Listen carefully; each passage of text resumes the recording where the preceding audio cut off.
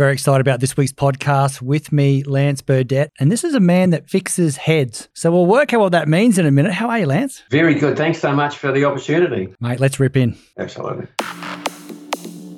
Welcome to the Body Science Podcast, bringing you everything you need, want and should know about health, fitness, nutrition and training. As always, the information contained in this podcast is for the information purposes only and is not designed to diagnose or be prescriptive to treat, prevent or manage any injury, disease or other health-related condition.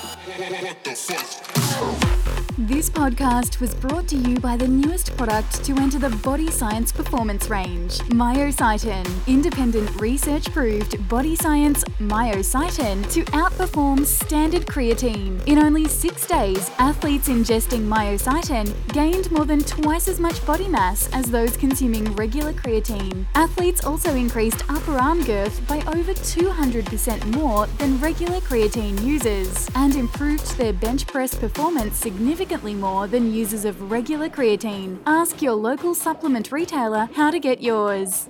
Welcome to Body Science HQ, the world of fit, happy, healthy. And this week we're going to add on there head fixing. So that's a pretty funny topic to throw behind a startup there, Lance. And mate, do you just want to firstly give us a little bit of background about you? I mean, you have one of the most interesting bios I've ever read. Oh, thank you. Look, I started life, left high school with no qualifications. I'm the cliche, right? So I started off, grew up in a state house, very little money, but a loving home and all that sort of stuff. And I remember one year I earned more money than my parents did by mowing lawns and working in shops and things when I was 10. And I left school no qualifications and became a builder. And I hated it. I've spent 3 years building in Australia. I absolutely hated it, but it paid the bills. Yep. And it was okay. And then I had one of those epiphanies, life experiences. I don't know. At the age of 35, I just decided to join the police. At 35? At 35, for an easier lifestyle. How's that?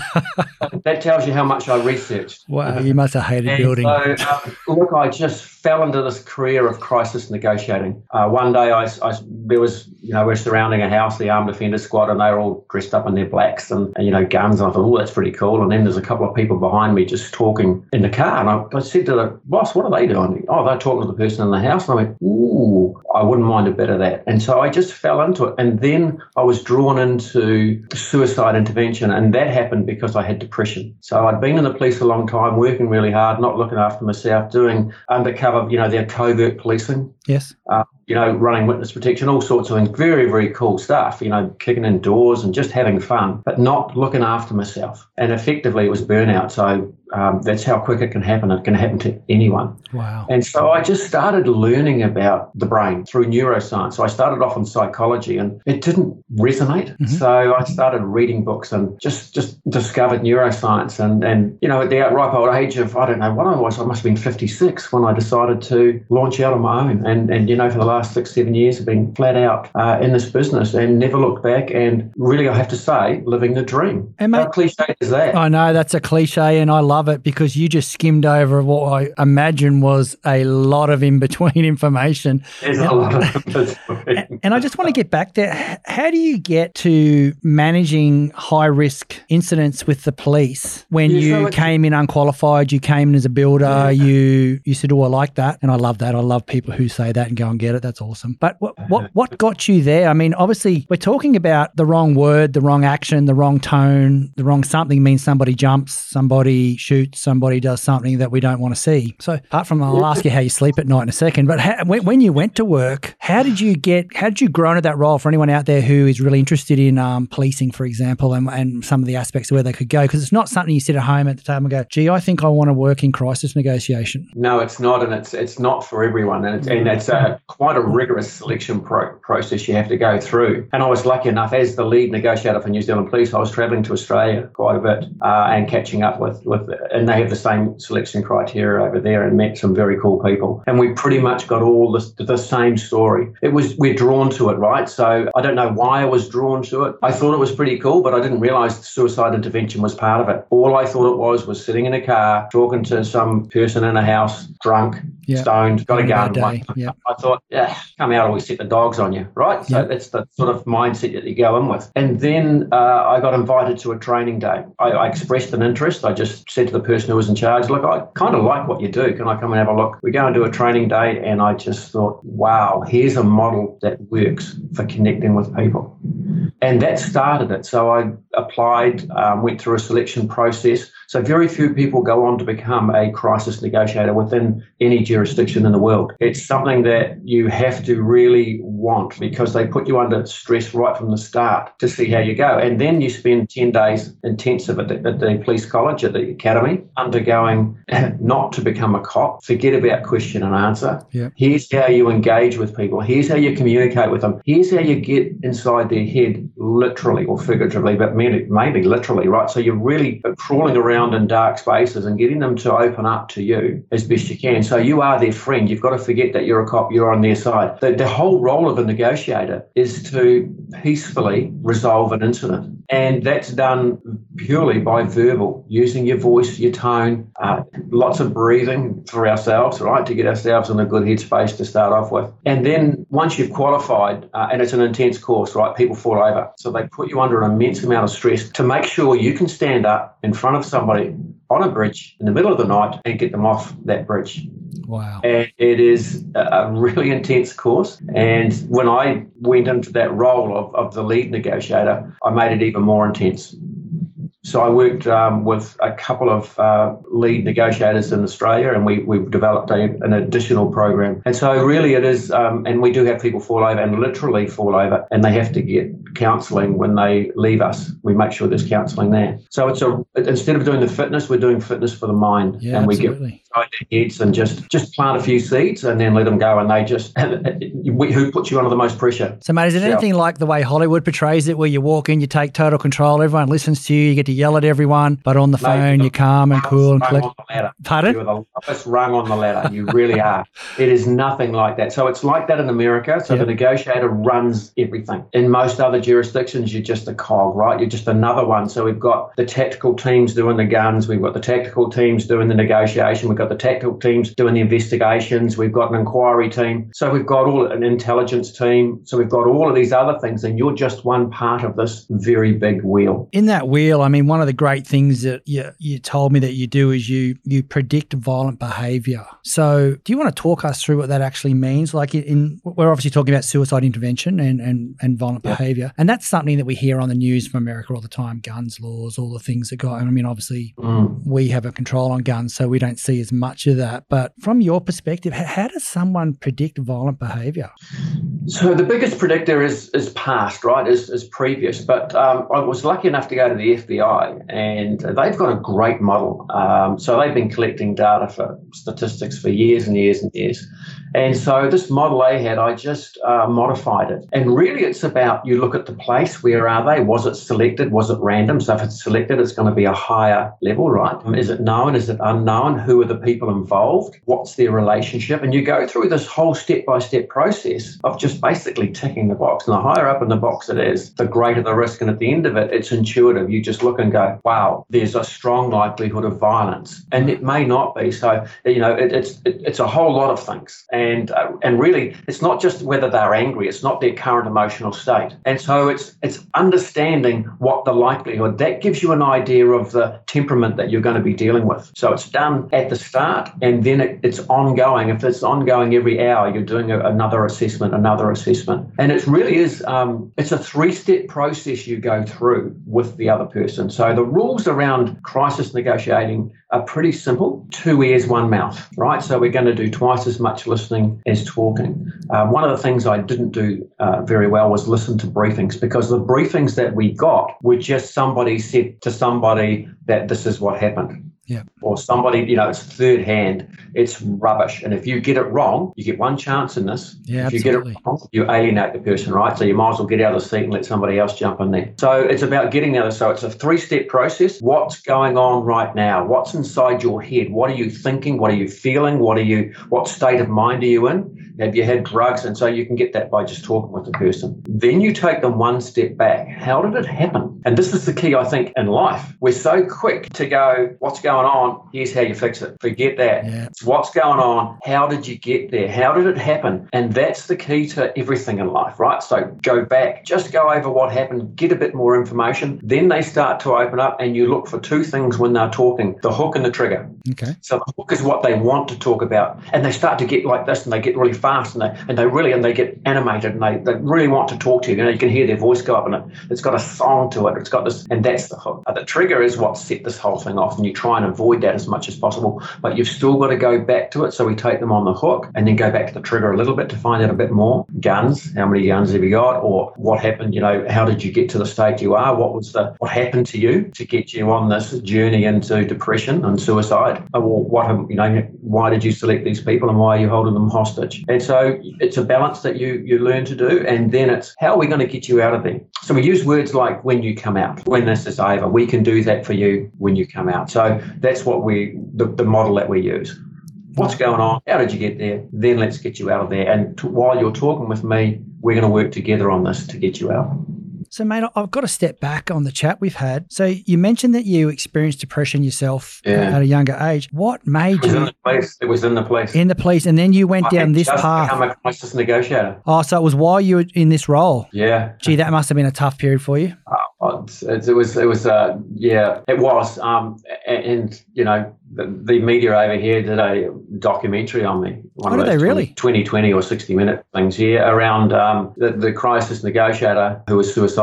And so when you're talking with somebody who's suicidal and you aren't in a good space, it's you go into robot mode, right? So you're not really in a good space, but you can relate with that person. Yep. And you get lost in that conversation. And one of the good things about it, if there is a good thing, is that you realize you're not alone. See, the depression and suicidal thoughts, ideations, which I've studied a lot now, and I've just published a book basically on it, 6 chapters, Dark Side of the Brain, which is all around the negative side of the brain and how we can use it to our advantage, and we have to. Well, let's dig into that in a second. So it's around, it was a terrible time for me, I have to say, and sleep was elusive. I was lost, dark, and I had a suicidal ideation. And because I was trained in what they are. Now, what they basically are, it's a thought of here's a way out. It's part of fight or flight, extreme flight. Yep. So you've worked hard, you're in a deep place, you've tried to scramble out, you listen way too much to that voice inside your head, which becomes a different voice. It's not your own, and it's got these great, wonderful suggestions. And this is what you tell people this who have never been through it, and they're like, really? It's not your voice, and it is so calming and overpowering. Wow. And so I'm standing at this window, and I'm like, it's not high enough, and I tingles. And I was like, you are bad. You need to. And I went for help straight away. And as it turned out, I went to a padre and said, he's a great guy. He came through the station every week, and I got to know him quite well. And I said, I'm struggling. And I told him a few things, and he said, well, we'll do a few things here, a bit of prayer and things like that, but you're really going to have to go and get yourself some serious help. Yeah. Otherwise, you're going to end up in a bad place. And he said the best thing he'd ever said to me. I've been there. I was like, a man of the cloth. Yep. Being there as well. I'm like, wow. And it just made me feel comfortable, just opening up. Then I go and get help, and I read this book, which was an absolute godsend, if I could say that. And I read it recently, and I was like, really? Not as good as mine. But it resonated, right? So you've got to find what resonates for you, and you really do have to go and get help. You can't help yourself, and this is the key. But we try to, and we try to, and we try to, and that's the road that you go down. You've got to get this stuff out of your head as quickly as possible. It's really interesting you say how you had that depression, and the person you went to had been through it as well. But just stepping back to your job role as a negotiator, how busy were you? Were you busy every night? Were you busy every day? Were you working once every fortnight? How serious is it in Australia and New Zealand? Yeah, great question, I guess. And we're very similar to, and I mean that in a genuine way, great question, because people think, oh, you're not used that much. Well, it's 5, 7 and 9 times a month. So it's once or twice a week. Yeah, wow. So you're getting call outs, but it's in the early hours of the morning, right? Yeah. Now, in New Zealand, you didn't get paid for it, and you still don't get paid for it. Whereas, the Australian jurisdictions have got it right. You get paid, and rightfully so, because you're waking up at 3 a.m, you're racing with red and blue lights, or you're racing in your private car to get to where you need to go first, and then you've got to pick up a car and head off, and your adrenaline's going, and you've got to race there, and you get this briefing, and all of a sudden you just got to go, let's do this. And it's a hell of a journey. And then you're expected to go home and go to sleep after the 3 or 4 hour negotiating. It's like, really? Sleep how? But you do get used to it. So in New South Wales, Queensland, very similar, right? So you're not just doing the 3 things that I said, not the hostage and the barricaded criminal. You're also talking with high-risk search warrants. Okay. So negotiators go along with that. And so they make a call into the house and say, hey, look, there's a whole lot of people outside the house and they're going to come in. So this is some rules we want you to do. And they say, you come in here, I'm going to kill you, off you go. So they go with, and so you're getting called out more and more and more. Now, just recently, there's been a spike in violence around the world. Yeah. And there's been a rise of anger. And it's simply because of the arrival of COVID and our brains, our subconscious is going absolutely flat out at the moment. And so because of that, we're not sleeping. The chatter in our head won't shut up. We're going to bed too early and a whole lot of other things. And because of that, we're afraid, right? So we've become a little bit fragile as a species, I guess. And we're a species who look forward to the future, but only based on our past. Yeah. That's our only reference, right? And so we're making this stuff up as we go along. And so really, you've got to get yourself some help. You cannot do this alone. There's 3 ways to get things out of your head or to do something about what's in your head. And you learn this as you do the crisis negotiator. And the biggest one is talk. Talk therapy has been around since humankind. It has been around that long. We talked with each other. We no longer do that. We have devices that we do this on. We don't connect with people now, and that's what's missing in the world. So 3 things are happening at the moment, and which is spiking the suicide rate as well. I know in both our countries, there's been a slight rise, a slight increase, and I'm a bit concerned about it. And it's simply that,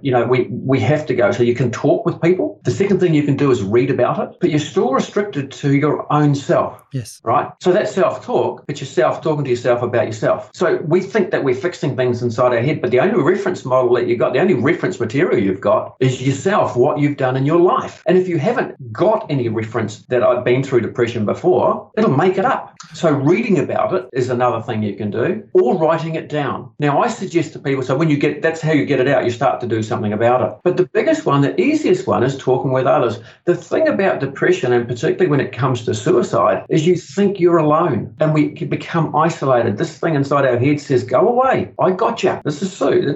Apart from every now and then it calls you a failure, It says, go away, hide in the dark, sleep, I got you back. And you can't sleep. So what do? Hit the bottle. Yeah. Right? Yep. And if that doesn't work, you then add a few pills and you just keep doing it and you keep doing it and you get through and you get through and you just can't do it alone. You can't do it alone. And so talking is the best thing you can do and do it sooner rather than later. And so, being in that dark spot, you learn about yourself though. I'll tell you something, and I hope this resonates with you. We are better and stronger than we think we are. That's awesome. We've been given tools to get us through life. Who do you talk the most in your day? Yourself. We all have an inner critic, beats you up when you get something wrong. Yep. We have this imposter, your podcast going extremely well.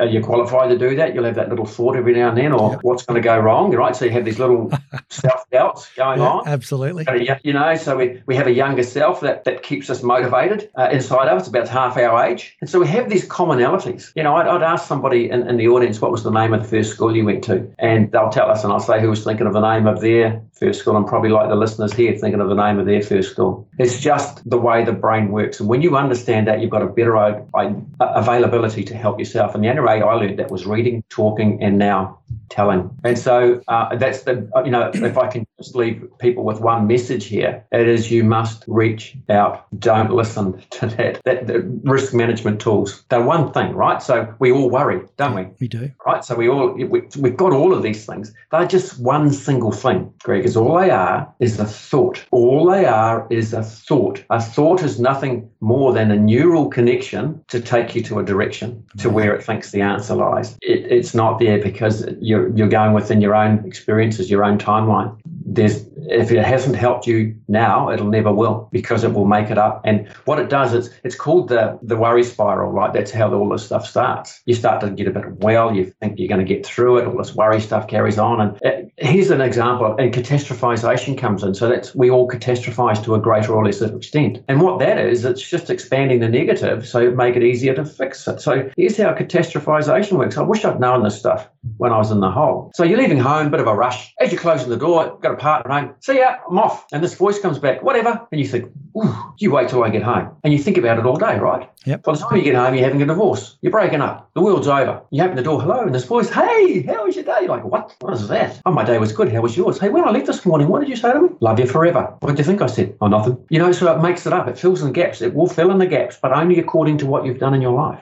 It's expanding the negative. So you think about this. You would have done this. You would have thought somebody said something, done something. You thought you made a mistake, and it will keep repeating it and repeating it and repeating it. If you don't fix it, it's going to add something. Do you remember that thing you did 2 weeks ago? No, but thank you. Do you remember that thing you did a year ago? No, but thanks so much. Oh, wow. Remember that thing you did 5 years ago? No, well, I thought I'd forgotten about it, but yeah, that's still fresh. And it just keeps adding to the pile because you're only referencing yourself. So what made you go to, when you were in your hole, to your priest, and then from the priest, where did you go next to help you in your journey? A psychologist, and I really got a great one. Now, something else I found out through this whole my journey and many others, it's the connection with the person. It matters not whether you go to a psychologist, a psychotherapist, counsellor, a doctor, provided they're a good one. It's the connection with the person. Yeah. It's that human connection when the heart meets another heart, right? That's the key. And I really lucked out. I got a fantastic one. He was brilliant. And, he listened to my stories, of which there were many. I got some stuff rattling around. You would have had some screaming stories at that time in your life. I'm just hoping it's going to fall out on the pillow when I'm asleep one night, right? And I've got this. And he listened and he said, you know what? He said, I see before me a loving man, a wonderful father, a loving husband who's just worked too hard. Yeah. And by the way, here's your diagnosis, accumulated stress disorder. And I thought, well, if there's a diagnosis, if he's given it a label, I must not be the only one. Nice. And that was just, so I really did get a great one. And we were going to get back together fairly recently, but he wanted to do some work because I work in neuroscience these days. And psychology is heading towards neuropsychology these days. So how the brain actually operates, we're learning more about that every day. And unfortunately he passed, and it would have been great to stand up on stage with the bloke that saved my life. And mate, do you mind me asking, how long was that process for anyone out there who's got this head that's talking to them more than it should? And we all have those times and we know when it's happening. How long was the process for you to get out of that hole? And I hate calling it a hole. That's a bad word, but that's... No, it's just a dark place, right? Yeah. It's just a dark place. It's been called the black hole, the black dog. Black dog, yeah. What's the black dog? I mean, what's that? Is it bark at you or is it bite you? I don't know. It's not. It's just a dark place. Yep. Right? And the reason is it becomes so dark is because you've run out of material. Yeah, okay. Because you've gone through your whole timeline and it hasn't worked. And it's just dark thoughts the whole time. That's why it's a dark place. Yeah. It's just everything negative. So we all have experiences in our life, and it is said that around 80%, depending on the person, of those memories are of negative things to keep us safe, because don't go here, here's the danger. It's called a negativity bias. Yeah. And so we've got this thing going on, and you end up referencing every little piece as the brain tries to figure out, how can I help? We have a natural survival mechanism, right? So we're not born with fear. We have some, but instinctive. But you put a child next to a swimming pool, it'll go in the water. You put it next to a fire, it'll touch the heat, right? So we've got these, we're curious, but we have a natural survival instinct. And we are good at looking after ourselves, or so we think. So we've been gifted with these tools, but life's got away on us, right? So we've got way too many decisions going on. We're not connecting like we once did. This brain of ours is so slow to adapt. But the good news is, we've been around pretty much as long as cockroaches and rats. So that's the category that we're in, right? So that'll give you something to look forward to. We're the same cockroaches and rats, aren't we? Yeah, well, we've survived most things, haven't we? We have, true. And we survived it by looking after each other. We've survived it by looking after each other, not by ourselves. We didn't get through this alone. We had people around us. I'll ask you 3 questions and see if I can guess your answers. This will be how it goes. So I want you to think about one thing you're grateful for in your work life, except other than the fact you've got a job, because that's our default. One thing you're grateful for in your personal life, and one thing you're grateful for about yourself. Now, chances are you would be thinking about, for your work, your colleagues. Yeah, I said people. Yep. So people, yep. The others are the people you help, yep. right? For your personal life, family or friends? That's exactly what I wrote, family, yep. Right? And for yourself, you would have gone, oh, good question. I'm kind. I wrote happy. But that'll do, one word. You know what? Bring on the winner. That's amazing. And so for the majority, it doesn't matter if you hadn't had those thoughts, right? So we're all the same, but different. You know, one of the questions I ask the audience is, if a dog could speak and say one word, what would that be? Who's thinking woof? And, you know, about 50% of the audiences put their hand up, and I'm like, I've never heard a dog say woof in my life. Right, so the first thing we've learned in our life, that's it. It's tagged with an emotion and it's hard to dissuade you. I still think woof, right? And I do this because it was the first thing we learned, and it was learned within the early stages of our life. So the early stages of our life sets us up for the road. And the reason why I say that is it's not our fault. So we start blaming ourselves when things don't go right. It's got nothing to do with us. It's got to do with our forebears and the environment in which we grew up in. So if that within our early days, first 1,000 days is really important to us, if something happens, we're not more resilient. Yep. We're actually at a risk, right? So we have a risk of falling down a hole. Hey, if I could just flick this back, we've been talking about you and your journey and where you were in that dark place. Say somebody around you, and this is like, we've got one of the best crisis negotiators ask this question. One of the crew at work, he came to me and said one of his mates is really dark. You know, he hasn't been going to the gym. He hasn't been turning up to things. He hasn't been doing it. I could just tell that he was taking a tough love approach. And I just sort of said, oh, mate, look, you got to make sure you ask, do they have a plan? Are they, you know,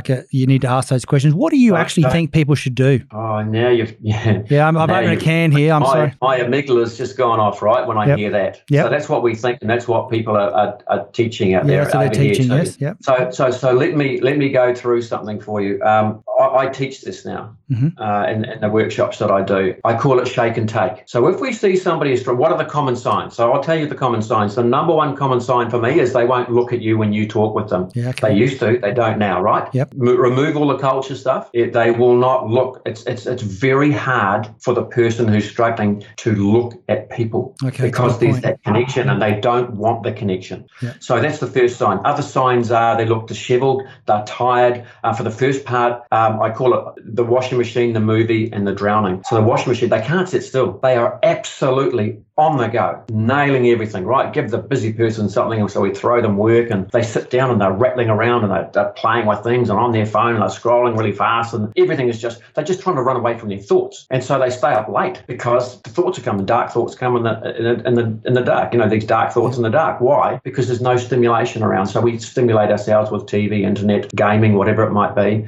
Sleep is not important, it's critical. And so we're not sleeping. And so we've got all these things going on inside our head, and we're trying to, and eventually the brain goes, here, have some chemicals, and you go into what's called this, I call it the movie stage. Everything becomes surreal. You slow down, and so the person will slow down.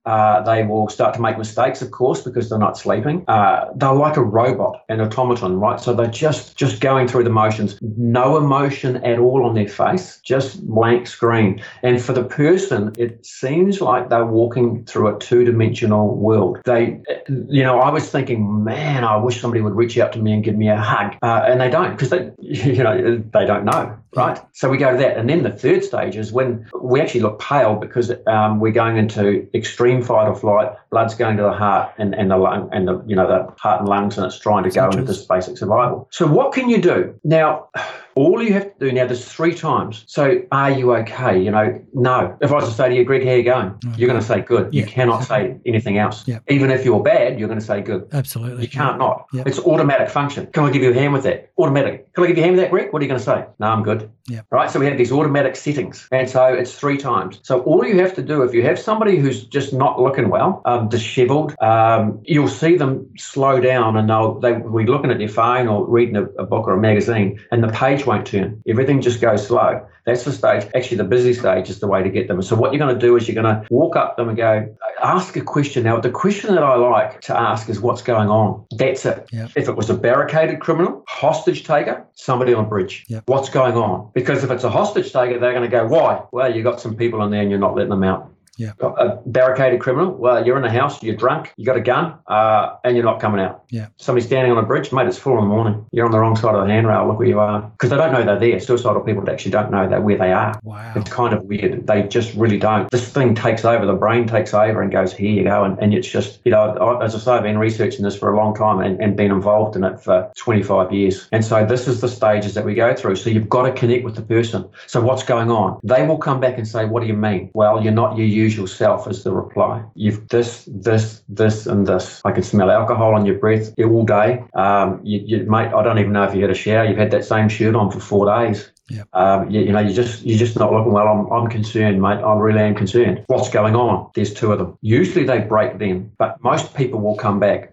Some people will come back and they'll say, oh, no, it's all good. Just got lots going on. Got them. What do you mean lots? What's going on? 3 times. And then they just open up. Now, if you want to, you can ask, are you thinking of killing yourself? That came from crisis negotiators. Mm-hmm. We use that. Don't take it away from us. We use it to slap them in the face to go, give me your full attention, because they don't know where they are. If you ask that question, I worry about the person asking it. Are you okay to ask that question? Because is it going to play with your mind? If you're okay to ask it, by all means do. But I've just gone through a process with you that chances are you're going to say no. So what can you do? Well, you can ask, and one of a sentence that you can use is, which I think, and it does work. And it does work. And mate, you've been going through a lot and you've done it really, really well up till now. But I really think that you need to get some help. I just hope you aren't having any of those dark thoughts, mate. What about that? Yep. You could ask them, have you had any thoughts about death or dying, if you want to? And everything after that, if they say yes, why go, have you made a plan? What steps have you taken? Why? They've already admitted it. Because if you go into that place, you better be prepared to keep this going. Yeah, I think a lot of us stepping out of our lane when we do that too. Like if we got the wrong answer. I'm stepping out of your lane. I'm going to use that. Yep. I'm going to use that.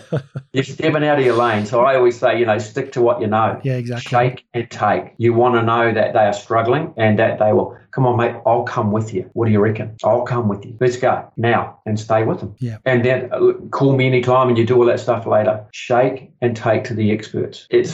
You really is, and you will feel like $1 million, right? It's just brilliant when you do this. And I've been lucky, 100% success rate with that's really interesting what you just said, because I'm thinking, wow, this guy is dealing with shit every day. But you know what? It's like you said, you got 100% success rate. Like that's just pure reward. That's internally from your learnings and the time you put in and what you're doing. It would be one of the greatest feelings to know that you saved another life. Like what you put yourself into has assisted you in saving someone else. You don't really. I liken it to. So I was very lucky enough to go as part of the security team to the Olympics in London and the Delhi Commonwealth Games, and I watched people win gold medals, high performance sport, and the buzz lasts for a little while, and then they're looking at the Worlds, the next championship. And so it's very much like that. I don't dwell on it for too long. It's a great buzz. Look, and I don't want that to sound, I want it to sound genuine. I'm not disingenuous about that. You move on. Where's the next challenge? Where's the next person? Yeah. Because if you dwell on it, you'll go into a deep, dark place. So you save them, that's fantastic. I don't go searching them out to see if they're still around. I know their name at the time. I've forgotten their names. Yeah. I can tell you every single negotiation I've done. Every single suicide intervention I've done, I can tell you where they were. In fact, for that documentary, they filmed some of them. And I can tell you the words that were used. I can tell you all of that. So I don't need to remind myself. It just is there and it sits there all the time, because you are in an extreme emotional state yourself and you're focused on the process. That's what keeps you safe. Yep. You're focused on the process. You're focusing on the words you use. You're focusing on the connection. And how am I going to get this person off? What's the end goal? And that's what keeps you safe. You've just launched a new book? Yeah, I have. Yeah. So it's quickly become a bestseller. So I'm very lucky. 2 books, two hits. 2 bestsellers? Yeah, nice work. Bestsellers, yeah. I'm very lucky, and it sold out a couple of times. So we do have plenty of copies. So your first one, Behind the Tape: Life of the Police Frontline, that's the story. Like that's a documentary style book, is it? I haven't actually read them. So yes, absolutely it is. Yeah. Right. So it's basically on my time in the police. Not many funny stories, unfortunately, because I sort of forgot about all those. And somebody said to me, "You're going to have the funny things that when we were first training," and I said, "Can't remember them." So yeah, it's got war stories in there, but it talks about my journey into depression and how I got out of it, and gives lots of helpful tips on people who might be struggling. Okay, so there's a lot of good readings and learnings in there for Perfect. There is absolutely. And I still get messages today. In fact, I got an order today, so it's been out for a while now. I got an order today for it because I heard about it. It's still very, very helpful. It's really helpful for emergency service and first responders. That's amazing. There's actually a resource because they can relate right day one, right? Yeah. So it starts off with me in a prison, and I just trick people, where am I? Who am I? And I can smell the urine and fear, and I go and take them on this big emotional journey. But it's really good for first responders and cops and things. We'll put a link at the bottom of the website for that one, please, Ash. The book is into it's called Dark Side of the Brain, and it deals. That's an interesting name for a book. Yeah, well, we have got a dark side. So everything we've talked about, when people read the book and they go, I had a psychologist, a really preeminent psychologist in New Zealand, read it, and she sent me this beautiful message and said, so I talk, dear younger self, and I talk about when my voice first, I was aware of my voice, when I first became aware and how it was helpful. And then when I went through my teenage years, it became a bit of an enemy. And then went into my dark times, it just became this new person who I listened to. And so I take them on this journey. And the number of people, this psychologist said, wow, you took me back to my childhood. And I remembered aunties, friends, people, things that had hurt me and things that had helped me. Thank you for writing the book. It's got a whole lot of emotional connections all the way through it. I mean, the reason it was going to be a funny book, right? So it was going to be filled with humour, but we lost our niece over 18 months ago to suicide, and she was our goddaughter. And we lost her to suicide, and I thought, no, I need to go where people don't go. And so it's a book that will take people in there. So I guess that's the warning. We did 5 chapters. As parents, we lose a child. We've lost somebody to suicide as a friend. I get inside the head of the person who's reading the book. Hopefully they're not, and I just say, how to get through it if you are. If you're my hero. We put posts out all the time, and I was asked the question once, who's your real life hero? And I said, those that get up, put their clothes on, and go to the letterbox and check for the mail when they don't want to. Yeah, amazing. That's my hero, right? They get up, they dress up, and they front up. That's my hero. The one that goes and doesn't heat up the can of soup, just opens it and drinks it and goes back to bed because they didn't want to, because they don't want to eat. That's my hero. Those that are down the depths, they don't know, no one knows about them. That's my hero. The ones that just go unsung, that go and get help, the ones that just take it one step at a time. And this is the key. It's just one step at a time, and don't, even in life, we set these goals, these grandiose, great, set them, but just what can I do now to start heading towards that? Yeah. And that's the key to this stuff. Break it down, break it down, break it down. What am I going to do today? So, mate, where can we get Dark Side of the Brain? So it's on Amazon now, I think. Yep. It's on most places. They can come to my website and get it. What's your website? So it's WARN International, warninternational.com. And so the WARN stands for Wellness, Awareness, Resilience and Negotiation. Nice. But it also stands for WARN. Yeah, I like it. And we've got a YouTube channel. We've got there's sleep tips document. There's lots of free videos. So during our lockdown over here, I was doing once a week on Facebook, and they're up on there. Just some things. I go into a much deeper place. Journaling, we talk about that. We talk about the reasons why you should look back and what you do when you can, and how to balance your life. There's a heap of stuff there. And what's your Facebook if anyone's looking to jump? So it's WARN. It's all WARN International. Okay, beautiful. On the Twitter, it's WARN Internation. It doesn't do the AL for some. Right, you're limited. So you'll find us there every time. Wonderful. And that's where I suggest you go. I do have a personal Facebook page, but really I don't use it like everybody else uses it, right? You're not going to see what I had for breakfast. What a shame. What did you have? Toast. It's always toast, mate. Nice. Always toast. Nice. That's how boring the official food of negotiators. I suppose if you're getting phone calls at 1, 2 and 3 in the morning, you're cooking toast, aren't you? Wholemeal toast. Yeah, wholemeal. Lance, it was lovely chatting with you today. Thank you so much. There's some great advice there for people out there that have got friends or themselves are suffering in some part. And I just want to say thank you for jumping on the show today. And like Lance said, jump on his YouTube channel.